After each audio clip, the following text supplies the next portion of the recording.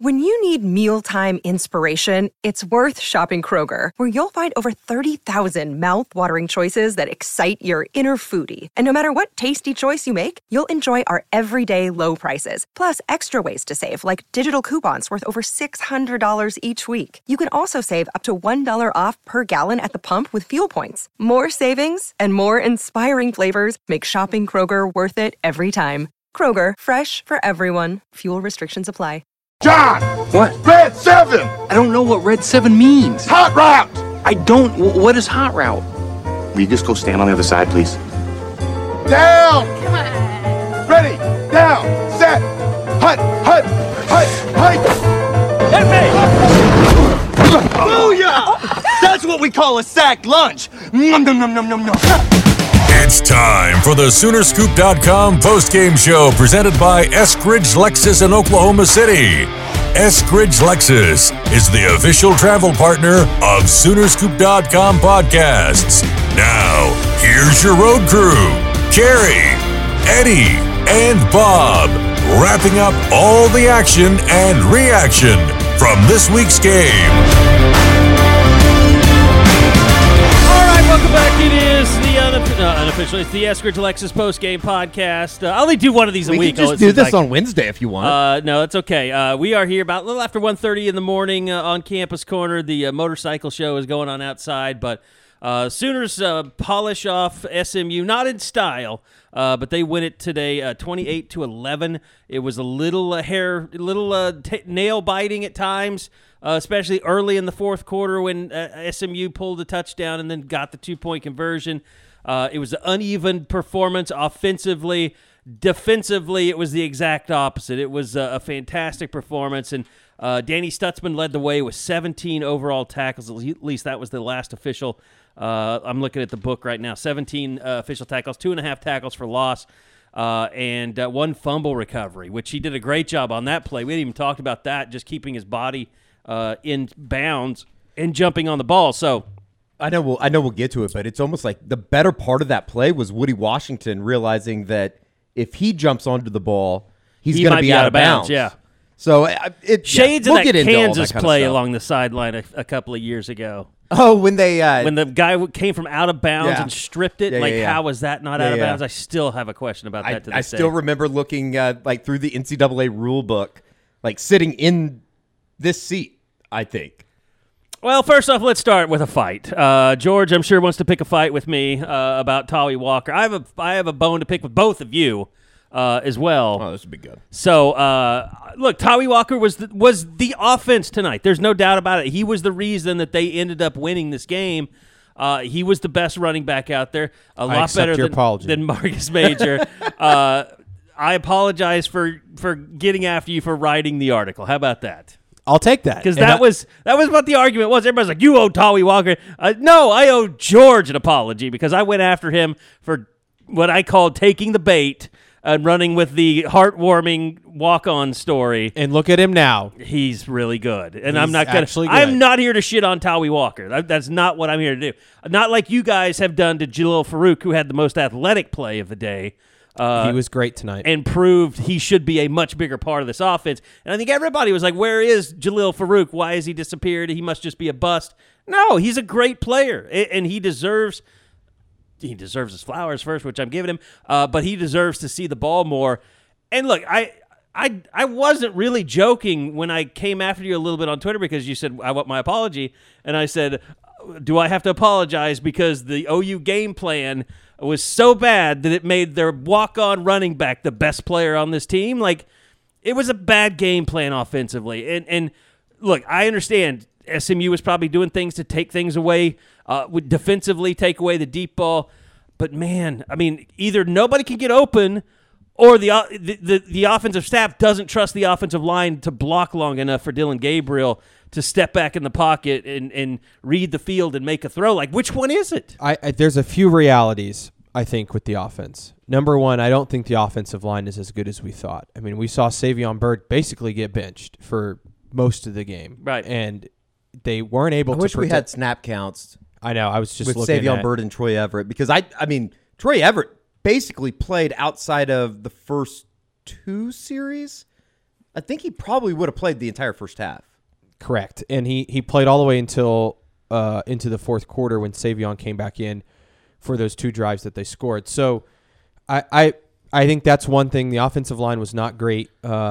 It felt like Dillon was under pressure quite a bit and pretty quickly at times. And then they never felt comfortable in the pocket. I never felt like and Tawi Walker ripped off some nice runs, but a lot of them were like he was getting contact right at the line of scrimmage and having to break off a run. Like it wasn't like it was just a big gaping hole. Mm-hmm. So I think that's one reality. And then 2, I think they don't really know what their identity is. As soon as SMU took away the deep ball, which is what this offense is often predicated on and what Dylan Gabriel does best, they didn't know what to do. It was very clear. SMU took away exactly what they want to do, which is the big play. What do they always say? Score from afar. That's Jeff Lebby's saying or whatever. They didn't have that tonight, and I think they looked lost when they didn't know what to do.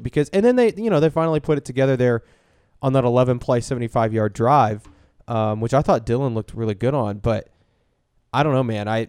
The reality with the offense is it's inconsistent, just as it was last year. At times it looks phenomenal, and then at times it just totally disappears. They went 4 straight possessions there, at the end of the second quarter, and then the entire third quarter without scoring a point, and that just can't happen. They had a chance to put them away in the second quarter. A lot of drop balls tonight. Yeah, and I think that hurt the rhythm of the offense. If you just catch a couple of those balls, the one that Gavin Freeman had over in the south end zone. That was something that you just got to make those plays. It was just a weird night overall. And, it's you hate to say it, but, a few plays here, a few plays there. I said to somebody, if Jackson Arnold picks up the 4th and 1 on that one drive, they go up 21-3, and it's a different game. Sure. And, it's just – and we can get into the Jackson Arnold package. Everybody's excited about it. It didn't really work other than, the one play – that he broke off for about I don't get 6 it. yards. I don't get the Jackson Arnold package. I thought that was going to be something that they throw out as a surprise. That was I don't know. Now teams can game plan for it and all that kind of stuff.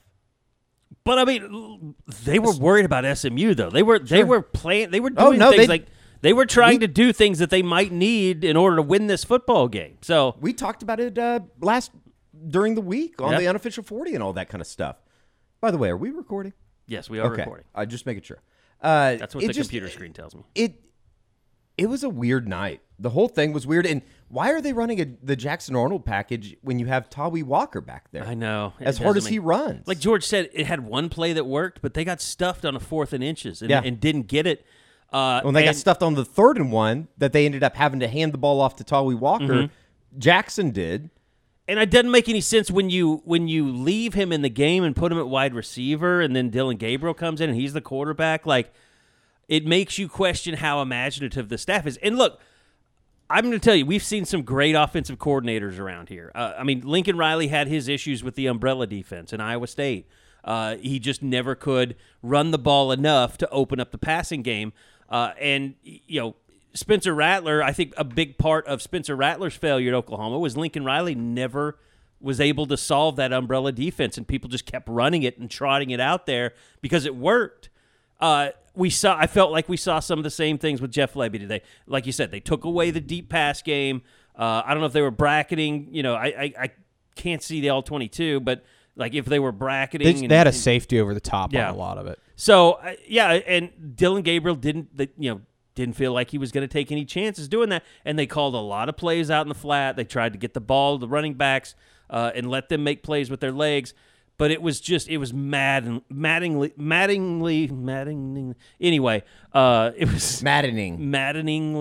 frustrating. It was awful at times. Jackson Arnold ran the ball 4 times for 11 yards. He had 1 for 8 yards, so the other 3 rushes were for 1 yard. And he's not Blake Bell. He's not Blake Bell.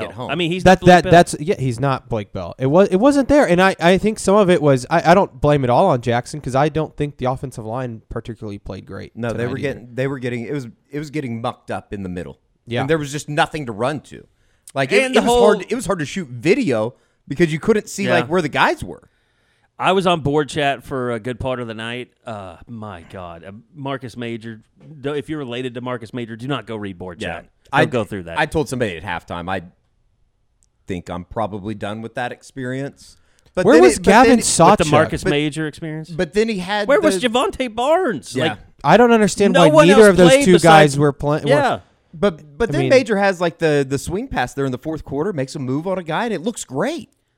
Maybe he's just a closer.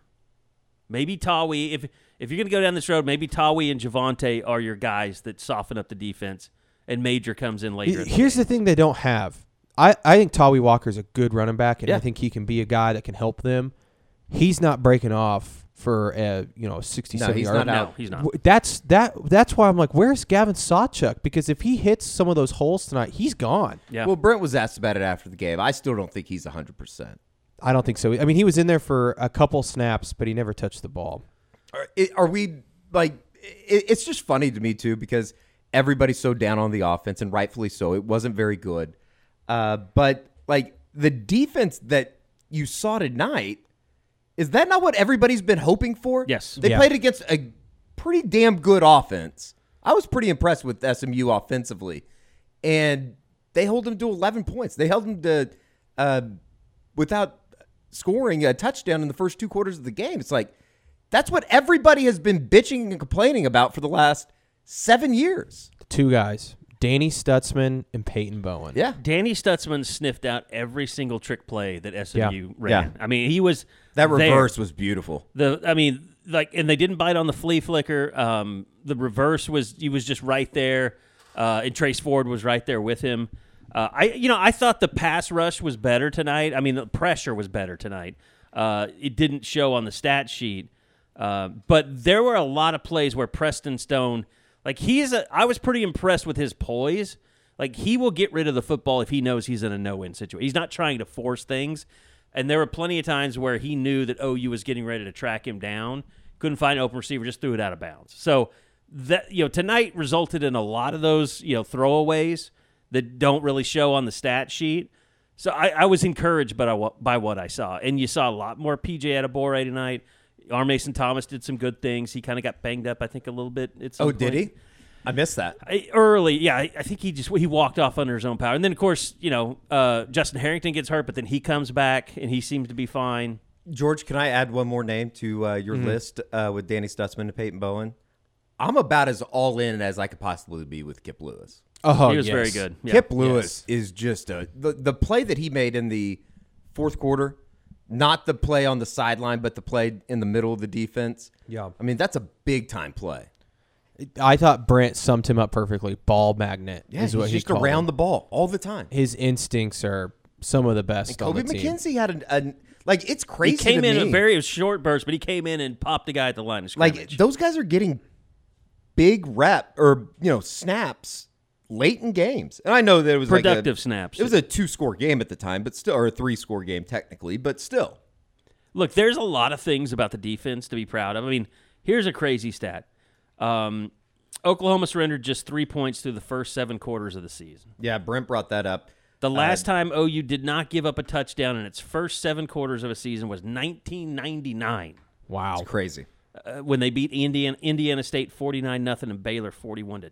It's crazy. I mean, listen, Arkansas State's not very good. They're terrible, yeah. And I know that we said that you're not going to just call them world beaters or champions after shutting down SMU offensively, but mark my words, SMU will go score points on people all year. They have some very good talent. I think they're gonna play for their conference championship. I could see them playing in a G6 Bowl. Knighton's Or going a to have a lot of yards this year. January 6 Bowl. Not January 6 Bowl. That'd be interesting. January Bowl. What is it called? What are those? New Year's 6. New Year's 6. Yeah. They should change it to J6. Be very patriotic. Okay.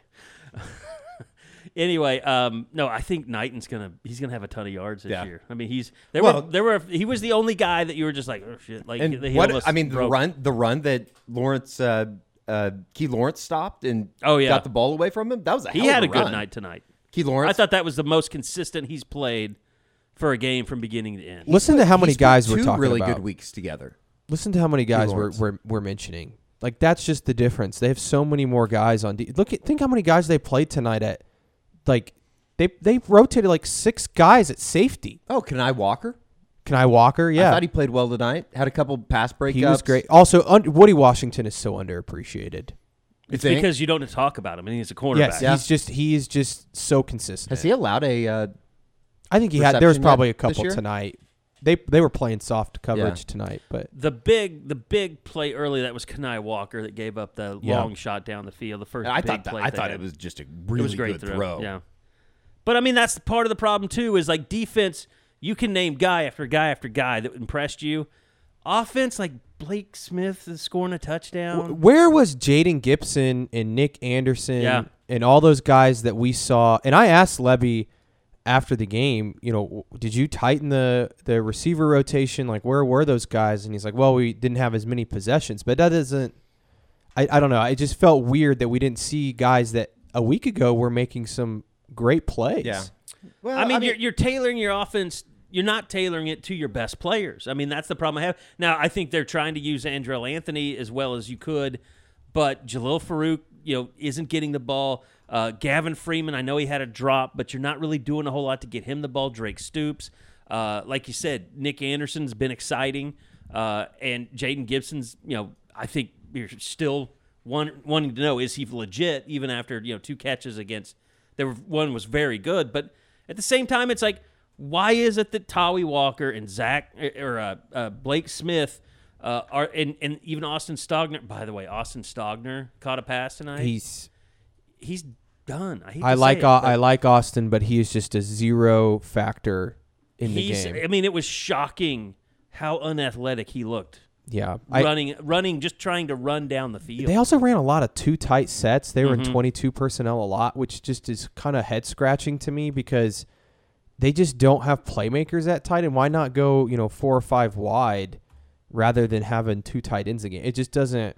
Like, I'd rather have a Jaden Gibson out there than an Austin Stogner on the field. And I know it's not that simple in terms of what you're trying to do, but I just can't imagine defenses are going out there and go, oh, no, they got Blake Smith and Austin Stogner out there. Like, what are we going to do?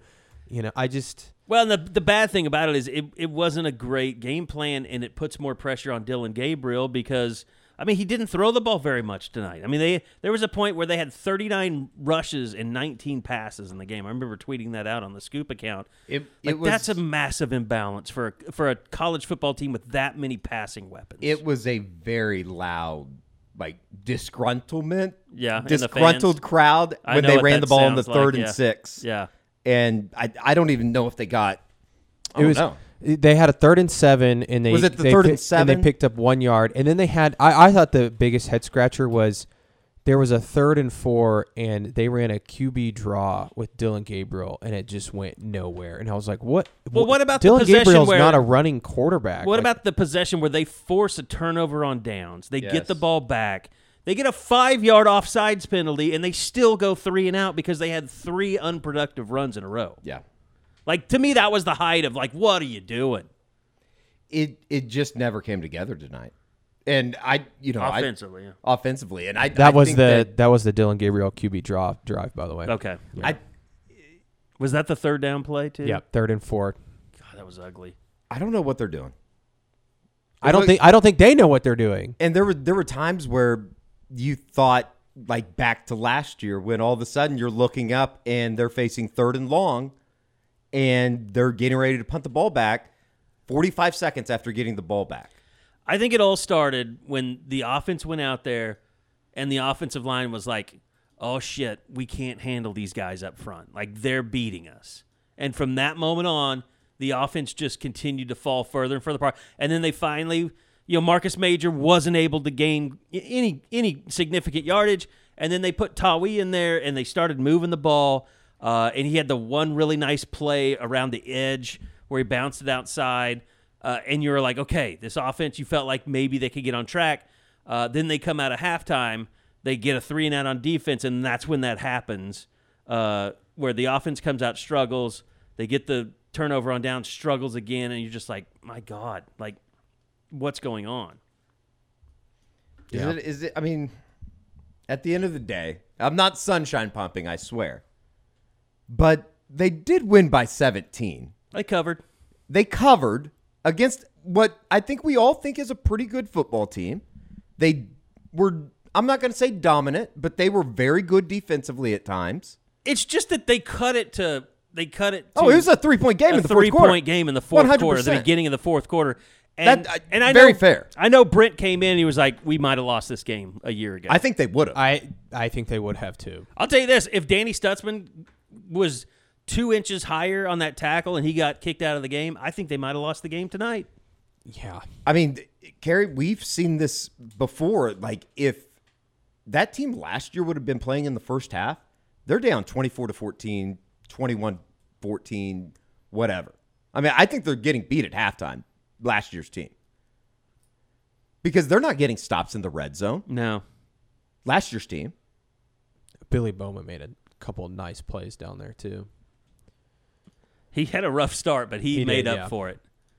And, you know, we talked about Peyton Bowen. I mean, he's just so good. Sky's the limit for that guy. They're a lot better in the run game than they were last year. I mean, no, they are. Up front, I know everybody's worried about the pass rush, but they're setting the edge really well. They're getting after it. You're talking about defensively. Defensively, Yeah. yes. Yeah. I just don't get the thing about the pass rush. Like, they're there, they just can't get home. Well, and Preston Preston Stone was back just there. Preston Stone was just really good about scrambling and just getting rid of it. He knew that he would, when he felt pressure, he was getting mobile. Yeah. I mean, he was sliding out of the pocket. Like, that was, you could tell that was the game plan. And it was, if you feel pressure, you know, slide, evade, and look downfield. And, you know, he just couldn't find an open receiver, and he'd just get rid of it. So I don't really have a problem with the pass rush tonight. And I think with our Mason Thomas back and PJ getting more, even Ethan Downs was active tonight. PJ DeBoer played quite a bit early. Did we see Reggie Grimes tonight? I didn't notice him. I mean, he might have played. I'm sure he did. I don't ever remember him being in the game. I don't know if Reggie Grimes was even there tonight. He was suited up. Oh, was he? Okay. I think so, yeah. Okay. He was on our we went through the depth chart, and he was on it. Here, I'll look at the participation chart. He didn't play. Reggie Grimes did not play tonight. I thought, and, you know, for the most part, I know he gets a lot of shit, but I thought Ethan Downs was pretty good. I mean, the sack he had outside of the face mask. That got called back for the face mask. That was a great play by him. I mean, he was in pursuit and actually got to him, and then he just, you know, I think sometimes the face masks, it's like, what are you gonna do, you know? But well, and look, you know, all this goes around, and there's something we have to talk about also, and that's the post game situation. Well, if they need help offensively, I know somebody that might be able to help them. A former coach? A former coach? Yeah. Maybe in the Big 12, has a little bit of experience there? Yeah. Maybe considered an offensive mastermind? It's uncomfortable, to say the least. It really sucked the wind out of it, because I think there was still, I know people were frustrated by the game a little bit, but there's still a sense of they won, they figured it out, whatever, and then that, you know, Art Briles is spotted on the sideline, and all of a sudden that's the story of the night, and it just, plain and simple, it can't happen. I don't know how, you know, the university or Jeff Lebby, Art Briles, anybody lets that happen. It's a bad look. Well, here's the thing, and you know, it wasn't like Art Briles was on the sideline during the game. This was a post-game situation. He was in the stands with Jeff Lebby's family. He came down onto the field with the rest of, you know, Jeff's family, his kids, his wife. He is Jeff Lebby's wife's father. That's his father-in-law, and it's one of those deals. It looked even, and look, people going after. I can't believe I'm saying this. Some people going after Parker Thune. He had no, you know, he should have taken that picture. He should have posted that picture. I mean, there's no problem with that. You got video of it. I didn't see that, but like, people that are criticizing him, like, that's where you don't understand the role of a reporter, a journalist. Like, you don't bury that stuff. It's not our fault that Art Briles was on the field. Is a, you know, journalist. It's not our fault. That's just what happened. The picture was taken. You got to stop criticizing people or saying you shouldn't have posted that. Of course he should have. And anyway, he posts that. It blows up because he's wearing a Jordan brand OU, what would you call that? Just a sleeve merchandise. Sleeve shirt. Yeah, like team issued apparel. And it looked like team issued apparel, and you were like, that makes it like, oh my God, they're sanctioning him being there. Like that, I think that's the one thing. And the way it was presented without any context, and that's no blame. But then people's minds are racing, like, oh my God, he was on the sideline the entire game when it was after the game was over. And I will say, like, and I'm not defending him because it should have never happened. It's very avoidable. They were very far away from. Like, you could the see players him. I mean, everybody saw him because we all walk into the south end zone together. But they're on the other end zone, the southeast end zone. Yeah, they were. It was almost like they were trying to stay away from everybody. Yeah. But at the same time, it's just you can't walk down that road. Yeah. Like, and I don't even like. This wasn't the first time that he's come to a game. He's been at other OU football games. You just got to avoid that situation entirely. And, like, if I'm in the stands and I see Art Briles, like, with his family, I'm just like, ooh, boy, there's the infamous Art Briles. It's not like a slight on the university, but when he's down on the field and he's wearing the Jordan Brand stuff, I understand it's going to get a reaction, and it's gotten quite a reaction. Yeah. And here's the thing. I mean, Josie put out a statement, so that tells you everything you need he was to know. very It was a pretty upset, damning obviously. statement. Yeah. Basically saying, I said we were not going to allow stuff like this, and then they went and did it. Do we have that statement around here? Yes, I have it. I mean, it was basically like it almost seems to me like they had set ground rules, and this was to Like never your happen. father is not to be. This is the statement. I was just as disappointed as many of our fans when I learned of the post-game situation tonight. It shouldn't have happened, and it was my expectation it never would. Based on boundaries we previously set, I've addressed it with the appropriate staff. I mean, and even Brent did not seem happy about it post-game. No, and again, this is not something that he was in control of. It was after the game. He had things going on. He had the press conference to get to. He had recruits on campus. Last thing he's worried about is whose parents going to come out of the stands and down to the field to talk to their kid. And here's the other thing. To me, the whole thing is kind of disingenuous, and that's just social media and Twitter and all. Like, Art Briles has been canceled. He has been canceled. I understand a lot of people will say, and George alerted me to some Michigan State stuff that's going on tonight, some allegations there. But it's like, how many times can you cancel someone? And I'm sure, to Jeff Lebby, that, that's his wife's father. Like, how many times are you supposed to tell your wife whose father has been through, and he's put himself through it, but he's been through the ringer. He's been, he's been demonized as much as someone can be. He's basically a pariah. I mean, there's some international football league he's going to be the coach of. I know you wrote about it in your story, George. But it's like, at what point do you stop beating the dead horse and telling your wife, no, your father's not welcome here? Like, look at it kind of from his perspective. I don't know that this is the way it's going, but I also probably think that in that family, when you've gone through that much kind of trauma, you have probably convinced yourself, like, and I'm sure, I don't know what Art Briles, like, is Art Briles like, is he like, they made too much out of that? And none of that really like, has he kind of tried to wipe it under the rug a little bit as his family, like, just to move on? And now this happens. And like, if you're Jeff Lebby, you don't want to keep beating that dead horse, like I said. So you kind of relent. You have to be reminded, like, no, he cannot appear to be associated with OU or or sanctioned to be around the program because of all that stuff that happened in the past. And I'm sure that's traumatizing. I'm sure his wife, did not have a good night. I'm sure Jeff did not have a good night.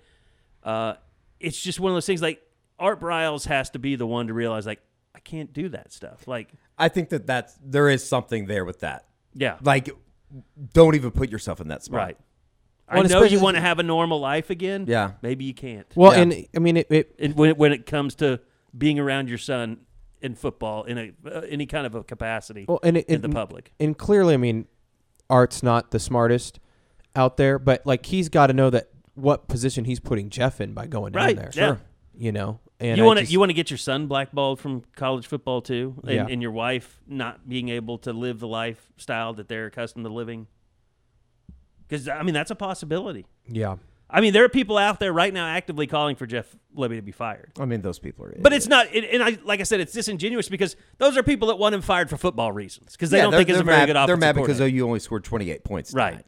And they weren't able to move look the ball. pretty and it rough. looked- Here's yeah, my it looked question: shitty. Is did any of this come up when Jeff Lebby was being hired? Like, I think it's a fair question, and I think that's something that, unfortunately, because OU's playing Tulsa next week too, it's going to be the story. That's going to be the story of the week. It's going to be asked of Jeff on Monday. Brent's going to have to comment on it. Yeah. It's a shit show now. Not to mention it was the Tulsa game when Jeff showed up on the sidelines. Yeah, it was, wasn't it? Yeah. Jesus Christ. It's a shit show that was so easily avoidable. Yeah. So easily avoidable. Stay in the tunnel. Don't. You know there are don't come media out around. onto the field. Yeah. Nobody's going to see you. It just. And what is Jeff supposed to say post game? I know people are mad about his comments. I'm like, yeah, I guess he could have been like, "Oh, we screwed up." Well, people are like, But, he's tone deaf. All he said was what the truth is. Like, the only thing he didn't say is it's a very difficult situation because he is my father-in-law. Yeah. Like, what do you want? Like, the only thing that you could have conveyed was like, what do you want me to do? Like, he is my father-in-law. It's going to be interesting. He to see. came to the game with my family. He is the grandfather of my children. Monday's going to be very interesting when he talks to the media because it's going to be. He's going to have to. He's going to have to say something to appease, I think, Joe Castiglione. With the way that OU usually handles stuff like this, I would be surprised if he doesn't open with a statement instead of just going straight into questions. Yeah. And I know that somebody will, I'm sure there will be a follow-up. Don't defend your father-in-law in the process of that statement. Yeah, don't wear the CAB shirt on Monday. That probably would not be the best move. And that kind of shows you, like, this is all, fan-generated. Like, people were supporting Art Briles even after all the stuff happened. Even after he was fired. Sure. Because he won. Yeah. And if Jeff Lebby had been a better offensive coordinator, people would be defending him and saying, oh, it's his father-in-law. What is he supposed to do, not see his family? Yeah. But no, the door is open there for people to want him out because he is not living up to the Baker Mayfield, Kyler Murray era of offense right now. I just also wonder, too, if we want to think big picture here, like what does this do for Brent and Jeff's relationship in terms of just, I don't know. I mean, it's got to be a little bit of friction there in terms of if Brent really had no idea and all of a sudden this becomes a PR nightmare for them. And they had agreed that his dad would not be around the program. That's what I'm saying. It's like, because I'm sure when Brent was interviewing for this job or knew that he was going to hire Jeff for this job, it came up. Yeah, didn't they say that they did a big, I don't want to call it a background check, but they did their due diligence investigated. process. Yeah. I mean, I would have to imagine that this puts some sort of friction between Brent and Jeff. And, can they overcome that? Because I'm sure Brent's like, what the hell, man? Yeah. Like, this is not what we need right now. Right.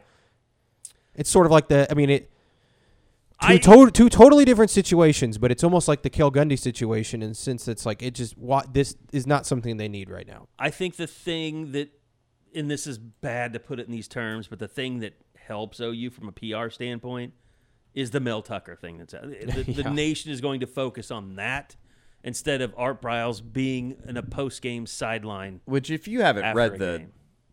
article, I would just suggest doing so. The details are I was starting to read it. Pretty disgusting. I haven't seen any of it yet. He basically, I guess I'll just say it. I guess he jerked off while on the phone with Brenda Tracy. Whoa. Yeah. And he's saying that it's consensual phone sex. Did he have a relationship with Brenda Tracy? It doesn't say that. It doesn't say that. I mean, I think Mel Tucker's going to be fired on Monday. Jesus Christ. But they owe him. Would they not? I guess he'd be fired for cause. Owes him, yeah. Yeah, you get fired for cause. It's or a shit scandal. show in East Lansing right now. He's going to have to lawyer. It's weird up. that comes out on late night Saturday, too. Did they even play today? Michigan State? I don't know. I'm sure they did. Yeah, they beat Richmond 45-14. Weird. Yeah, they had one of those games. Weird. So, yeah, that's going to be out there. By the way, you mentioned Tulsa. Want to remind everybody, we'll be driving to Tulsa in style next week. Absolutely. Thanks to Eskridge Lexus. And They take care of us. They're our official travel partner. Ed Eskridge and Will over there. Love those guys. They take care of us and always have great partnership with them. Appreciate everything they do. And, just great cars. Eddie's got the NX. I've got the IS. UX, not the NX. But, yeah, I mean, when you were looking for a new car after what was that, the gasket blew or something on the car? Engine basically blew up, wasn't worth fixing. I'm sure it was probably kind of a scary process, a little bit like going to buy a new car. And no, it was. Thinking a luxury car. It was, and they took care of me. But it wasn't that big of a deal. It was the easiest process ever. It's the same, like when I went to get my IS, like my car had just been totaled from a hailstorm, and I was like, oh, shit, like the luxury car, you got to have a big deposit and, all this stuff, and like it was easy. I mean, they took care of me. They set up my financing, and, getting ready to pay that baby off here pretty soon. But no, I mean, it's just an incredible driving experience. Eddie, you can talk about this, going from like a Hyundai to a Lexus. I mean, there's just no comparison. It really is no comparison. It's because you get like all these people are always out there like Hyundai just as good as Lexus. No, it's not. Like, no. You have not driven them both like for months at a time. Smooth ride, never had any problems with it. And you love the headlights. Oh, the headlight difference is you don't know about headlight difference between the Hyundai and then the Lexus. Yeah. It's drastic. It's something to aspire to. So when I'm driving back on Saturday night from Tulsa, I'll be able to see everything on the Turner Turnpike. Yeah. And especially with the Enjoy as well. Exactly. So, yeah, go check EskridgeLexus.com out. If you want an SUV, if you want a sedan, they've got it all. You want a convertible. I know George is are you not ready for a Lexus yet, are you? Maybe soon. I just blacked out for like the last 2 minutes while you guys were doing that. You might be soon though. Yeah, no, I've got almost 160,000 miles on the old FJ Cruiser. So, but see, you got a Toyota. You know the power of the Toyota engine. Very good engines. Great engine. I've had no issues with it. Which Lexus is owned by Toyota, so that's why I said it. But go check them out, EskridgeLexus.com. Just go by if you're looking for a new car. Tell them you're a Sooner Scoop listener or Sooner Scoop subscriber, a post-game listener. They will give you a special deal on your next luxury car purchase. Okay, so I think we come out of this when there's going to be, like, the mentions on Sooner Scoop are just a dumpster fire right now, and it's all the Jeff Levy stuff, and that's going to take us into... and I think that's why it's important that he has a good press conference on Monday. I mean, get it behind you as much as you can. Can I say something really insensitive? Okay. I don't really, at the end of the day, I don't know if I really care what he has to say about Art Briles. Yeah. I'm more interested in how he's going to fix this offense. Yeah, I think that's the way to go about it. I mean, at the end of the day, it's his father-in-law. I know that it's a terrible look for OU, and it should have never happened. But what else is he supposed to say? He needs to just come out and say, I screwed up. Yeah. It shouldn't have happened. It won't happen again. I don't think he'll say that, though, because I don't know if he necessarily feels that way. Well, I don't think... Sometimes you just say something... Tough shit. Yeah. Like, if I'm Joe C., I'm probably like, tough shit, dude. Yeah. You're falling on the sword on this one. Yeah, and that's fair. It's very fair. Especially if they really did have this conversation about it not happening. Right. Then I think he has to be like, you have to own this. Right. And then, I think he needs to get up there and just be honest about it and just say, I screwed up, won't happen again. And, he is my father-in-law, but there are certain things that cannot happen, and that's one of them. I don't know how I'd phrase it. I mean, it's going to be It's tough. about as good as you could phrase it. I mean, you're basically just going to have to tell Art, like, you're not going to come out, I'm not going to support you here. I'm praying for Mike Houck these next couple days. Well, will we get the murder reporters there? That's my question. Oh, God. I'm not going to take a shot at Stormy Jones or anything, but, or is it Storm Jones? Storm. I had class with Storm. Storm might come through. I like Storm. I can maybe talk Storm into coming down on Monday. He's my guy. I use he's that part of the phrase. morning. He's part of the morning gang. I use that phrase endearingly, the murder reporters, because they've seen so much shit. Like going to a football press conference and asking a tough question. They've talked to people who have just like their friend has just been murdered and stuff. Oh, yeah. A baby's gotten run over in the street. I'll clarify for what Carrie's saying. Some shit. The murder reporters, when we refer to them, those are like the actual like The reporter real journalists reporters, yes. that are on the news that go out and do stories Yes. in A block. Yes, like They're not asking about the inside zone blocking Right, scheme. right. they're not there for that. They are there to ask very direct questions with very little tact. Oh, I think that there's probably a 65 to 70% chance the regular reporters are down here on Monday doing the man on the street interviews. Do you feel safe on this campus now, knowing that Art Briles is around here on Saturday? Jesus. I'm serious. That's like that's a news wet dream. Are any of like here's like the murder reporter like type questions like with your now that it's okay for you to have your father on the sideline, do you think that other former players of yours at Baylor like Sean Oakman will be welcome here? Right. I don't know though, man. They played a guy that got arrested on the PA tonight. And Zach Bryan. Oh, did they? Yeah. I mean, they got felons on Hey, PA hey. systems. I mean, He did got nothing arrested. wrong. He got did nothing wrong. He got arrested for the time-honored tradition of "Do you know who I am?" I do Right. think he should have to put a discount on his tickets, though, after he got arrested. Well, you already Well, bought you're a worried felon. about your investment, is what Yes. the deal is. George bought some very expensive floor seats. Well, and I was when he first got arrested, I was like, well, maybe he'll cancel his tour and I'll get my money back. No, it wasn't. I mean, and it was one of those things. Like, I'm a big Zach Bryan fan. Like, I think his new album's fantastic. So good. And I was just like, oh God, I hope it wasn't like he said something to a black patrol officer or something. Like, Yeah. we don't need a Morgan Wallen situation here. So it's like when I read the details of it, it wasn't good, but it was like, okay, at least that's as bad. He just as it basically gets. yelled at them, I think. It's never good to. I mean, and here's the thing: like highway patrol officers, they die on the side of the road like every once in a while. There's tragedy involved. So like, and I know I saw the video. It wasn't like really like on highway, on a major highway, but when you tell one of them, go ahead, arrest me, they're like, okay, you got it, pal. Let's go in. I needed to go pee anyways. They were OU actually, and not to just completely change the subject. If we're done with We're done with Zach Bryan. They actually got more pressure than it's kind of like last week. They had more pressure than I think I realized. They were credited with 5 quarterback hurries tonight.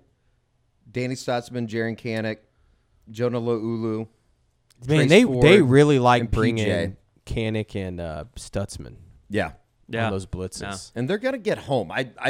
By the way, and here's the other Eventually, thing. they have to get home. Here's the other thing that needs to be celebrated about the defense tonight.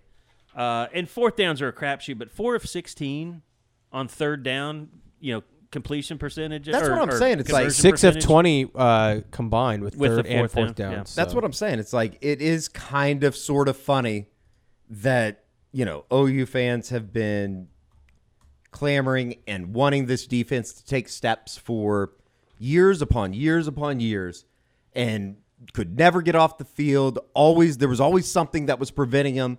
And tonight they hold SMU to 4 of 12 on third down. Pretty damn good defense overall. And all we want to talk about is bitching about the offense. Well, it's because it's flip flop. I mean, it's like as soon as the defense gets good, it's all of a sudden the offense can't score. It's just funny how that works out, though. It's like the Office when Michael Scott's talking about getting the vasectomy, and he's like snip, snap, sip, snap. It's like that's what OU fans probably feel like. It's like one good thing happens, one bad thing happens. Maybe Snip, everybody snap, just snip, needs to get a vasectomy. Yeah, but I spent so much time watching Parks and Rec's outtakes on YouTube lately. Chris Pratt has the best blooper of all time on that show. Yeah. He's talking about comeback stories. Yes. Yeah. Also the one about the when he goes to poop and he keeps wiping and wiping. Yeah. It's like It's like a marker. Yeah. That's a really good one. Anyway, so yeah, I mean 28-11. It got dicey there, but I think you have to give Oklahoma credit. And maybe that's something that they've learned on offense. Like, hey, we've got some guys, whether it's Jalil Farouk, Andrel Anthony, like we have some playmakers out there. We just have to get them more involved. I mean, they've got to find ways to get the ball to their dynamic guys instead of you can't play every game this year forcing Tawi Walker down everybody's throat. No, you're and not going to be in the Big 12 championship if you don't figure this out a little bit more on offense. No, and especially if you look at what happened down in Tuscaloosa today. I mean, it is what it is. They got about basically 3 weeks to figure it out. And honestly, they might only have 2 weeks to figure it out because Cincinnati, they went and beat Pittsburgh on the road today. I don't think Pittsburgh's any good, but they were up really big, and Pittsburgh scored 14 in the fourth quarter. That's the next one is Cincinnati. That's a big test, and especially on the road. That true road game because next week at Tulsa, it's going to be a home game. Yes, they got wiped by Washington today. Yeah, and Tulsa's just not any good, but Cincinnati will play them tough, and then you turn around, you play Iowa State at home, which I don't know if you guys saw the Iowa State Iowa game. A little bit of it. Iowa State's just not very good. They can't score. But I think some of this is also OU fans probably watch the game tonight and then they look up and they see what Texas did to Alabama and they're like, oh shit. So I think that's part of also that's a wake up call for everybody in the conference. I mean, yeah, really across the country. I mean, Texas might be top 5 next week. They probably should be. I mean, you go into Tuscaloosa. It's the best win that anybody has this season. They won handily. They controlled that game. I mean, Quinn Ewers was fantastic for him. Sounds like Milroe kind of sucks. Yeah, I don't think they have a quarterback. Which you got to run into that at some point. I mean it. Happened I to still OU think Alabama's going to be all right, era. But Texas played well. Quinn Ewers played well. Yeah, and that to me is a little surprising just because we haven't seen him go in and have that great game yet, and now he has. So it's a different Texas. They're back. I think that you can say like they are somewhat back. Like that's one of the biggest wins Texas has had in 10, 15 years. It's the biggest win. Yeah, 100%. Trying to go anywhere but ESPN so I don't get an autoplay ad. They were talking about that might be one of the top 5 road victories for Texas all time. I mean, I know that we're not trying to scare you out there, and then Colorado looked really good again today. Yeah. I know Nebraska's just god-awful. Their the quarterback Sims kid, is terrible. He has 6 turnovers in the first 6 quarters of the year. Kansas State was impressive today, even though it was Troy, 42-13 win for them. I mean, I think the Ohio State score was a little misleading. Baylor and Oregon tried to bounce back. They did play well. Yeah. But Tech, you mean? Who did I say? Baylor. Well, Baylor playing Oregon. Yeah. And then, of course, the one thing that we could all agree about, the one thing that brings a smile to everybody's face, Texas A&M's just a beautiful creature, aren't they? Oh, my gosh. Just got their ass whooped today. Gave up 48 to Miami down on the road. I don't think Miami's great either. No. Like, I think Miami's, probably above average. But Miami went through the motions last week against Miami, Ohio. Yeah. It's just beautiful, though. I mean, it's the same A&M bullshit that you see every year. I mean, they got to start talking about how they buy out Jimbo. But is that going to help? You could put somebody else in there, and is it truly going to help? They're the same team every year. They're kind of like they're the better version of Nebraska. I mean, they're Nebraska fans would kill for A&M everywhere. Yeah, they would kill for that type of success. Nebraska would right now. They would kill to have a team that. Yeah, but that wouldn't last long. 8 or 9 win team. What's A&M's schedule? Who do they got next? I don't know who they have next week, and then SEC play starts. You know what kind of a concerning result was today? Missouri Tigers. They just who was it? Was it Georgia that killed Middle Tennessee State last week? Somebody killed them last week, but they only won 23-19 today. Missouri's not good. No. See if but Williams Winery, he'll fix the program. A&M has Louisiana Monroe next week, and then Auburn. Did Auburn end up beating Cal? Yeah, they won. Okay, they got a pick in the end zone to win the game. Then they play Arkansas, Bama, Theo Weiss had Tennessee, and South Carolina. 2 catches for 18 yards today. Luther Burden had 8 for 117. I mean, is A&M going to win 6 games? They're going to be right there. It's going to be close. It's going to be close. Jeez. So, I don't know. I mean, again, at the end of the day, OU wins by 17. If you would have said at 4:30, if you would have said, Eddie, OU's going to win by 17, I think anybody would have taken it. But it was just the way that thing went down. And I think there was everybody that was in the stadium when SMU takes advantage of some penalties there in the fourth quarter. They get the touchdown. They get the 2-point conversion, which was a little bit of a fluke play. I don't know if Key Lawrence just got lost on the play. It looked like he was surprised that the ball was headed his direction. But they did answer. And it's kind of like you wrote about, George. That's something that, while we probably sit there and roll our eyes at it, that's something that they've talked about since, last season, basically, since spring ball, that they wanted to find ways to win in the fourth quarter. They wanted to find ways to finish games, and they did that. Here's the thing, too, is, and I don't want to just hype up SMU, but that might be one of the better offenses OU faces this year. I mean, Texas is going to be better offensively. Kansas, I don't know if you guys watched any of the Kansas-Illinois game. Jalen Daniels is special. UCF maybe TCU. I mean, TCU may not be very good. But, I mean, you're talking about a team that I think is going to be pretty decent this year, and they've got some skill guys. So for them to go out there and have that kind of defensive performance, I think is just promising. And they held up well in the red zone too, which I think was what you wanted to see, especially early in the game. Yeah, Central Florida actually beat Boise 18-16 today. Yeah, so I mean UCF's offense, I don't know.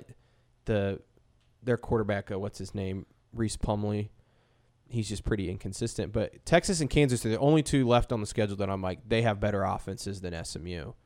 But the rest of them, I don't know. I don't know if they're going to face better offenses than that. Cincinnati's playing better than I think most anticipated. I mean, they played Northwestern. I still don't think Pittsburgh's any good though. No, you know what I mean. But Emory Jones has apparently been playing a lot really better well than people anticipated. So it's a weird second week because you had North Carolina going into quadruple overtime or whatever that was with App State. Yeah, 2 overtimes. 40-34 was the final. And then you had Rice. Rice lost to Texas, and you thought, oh, they sucked. They beat Houston today. Houston's bad. Houston is bad, but they won a week ago. But OU has a stretch. This is where you're going to know what OU's made of. When they play Texas, then they turn around, they get a bye week, then they get UCF at home, and then at Kansas. Those three straight games. What did UCF do up in Boise today? They won 18-16. Ooh. But then then OU turns around and plays OSU, West Virginia, and BYU, and I don't think any of those three teams are that good. No. I mean, OSU still doesn't have a quarterback. No, but you're still. I mean, I think you feel like you have a defense after 2 games, but then Nebraska happened last year, and everybody thought they had things figured out. It does feel different, though, right? It does. They have better athletes. This is the Danny Stutson that I thought would be the Danny Stutzman last year. I thought, okay, this guy's going to figure it out. He's going to become a leader of the team. He's going to be a guy that makes plays all over the field, and he was out of. He was lost sometimes last year. Yeah. I didn't see any of that today. No, he was excellent. Oh, and they're just – I hate bringing this guy up, but when you replace Justin Broyles with Peyton Bowen, he's not making that play today. No.